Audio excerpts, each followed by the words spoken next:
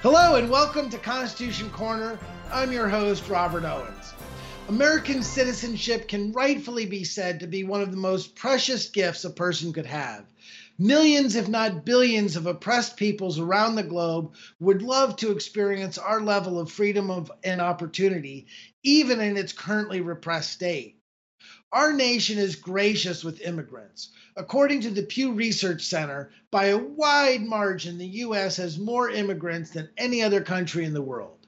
Naturalized citizens can become captains of industries, congressmen, Supreme Court justices, or even presidential cabinet members. In fact, immigrants have filled all of these roles. There's only two things a first-generation American citizen can't do in the United States: hold the office of president or vice president. Article 2, Section 1, Clause 5 holds, "No person except a natural-born citizen or a citizen of the United States at the time of the adoption of this Constitution shall be eligible to the office of president. Neither shall any person be eligible to that office who shall not have attained to the age of 35 years and been 14 years a resident within the United States."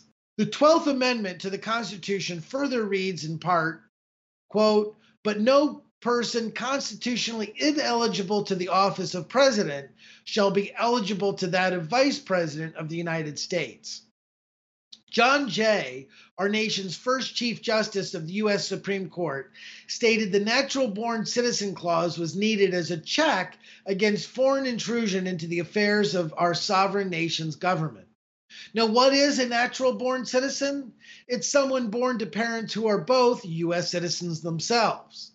In the U.S. Supreme Court case of Minor versus Happersett, 1874, the Chief Justice wrote for a unanimous court as follows, quote, "The Constitution does not, in words, say who shall be a natural-born citizens. Resort must be had elsewhere to ascertain that. At common law, with the nomenclature of which the framers of the Constitution were familiar, it was never doubted that all children born in a country of parents who were its citizens became themselves, upon their birth, citizens also. Some authorities go further and include as citizens children born within the jurisdiction without reference to the citizenship of their parents. As to this class, there have been doubts." The basis for said doubts emanates from the constitutional framers' heavy reliance on The Law of Nations, a book translated by Émeric de Vital into French from Latin. In the late 18th century, French was the official language of diplomacy. All the founders were familiar with the Law of Nations. The French version of the Law of Nations is visible here. As translated into English, this means natural-born citizens are those born to parents who are both citizens. All natural-born citizens are citizens, but all citizens are not natural-born citizens. The first 7 presidents of the United States were citizens at the time the Constitution was ratified, and thus were not required to be natural-born citizens. Our first natural-born citizen was Martin Van Buren.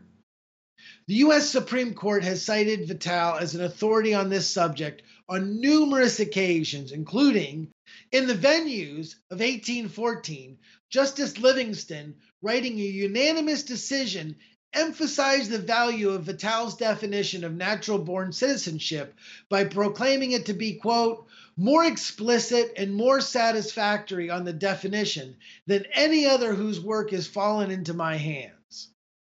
In Shanks versus DuPont of 1830, Justice Story cites the principle of Vital's definition of natural-born citizen as follows, quote, "For children born in a country, continuing while under age in the family of the father, partake of his national character as a citizen of that country," end quote. The 14th Amendment did not alter this understanding. In United States versus Wong Kim Ark of 1898, Justice Gray was analyzing the 14th Amendment and specifically cited to and upheld the opinion in Minor versus Happersett. Contrary to any claim by the left, The requirement of being a natural-born citizen to hold the office of president and vice president has nothing to do with color of skin or family heritage. It simply demands that the highest offices in the executive branch must be at least second-generation American citizens. In its essence, the requirement is a matter of national security and nothing more. The issue is once again relevant as current Vice President Kamala Harris was born to parents who, at the time of her birth, were not American citizens.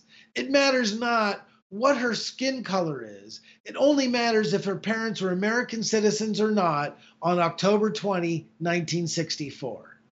Don't just know your Constitution, live it.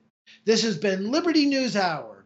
Please visit jbs.org and thenewamerican.com to find more information about this topic, as well as other critical information, and please share this with others.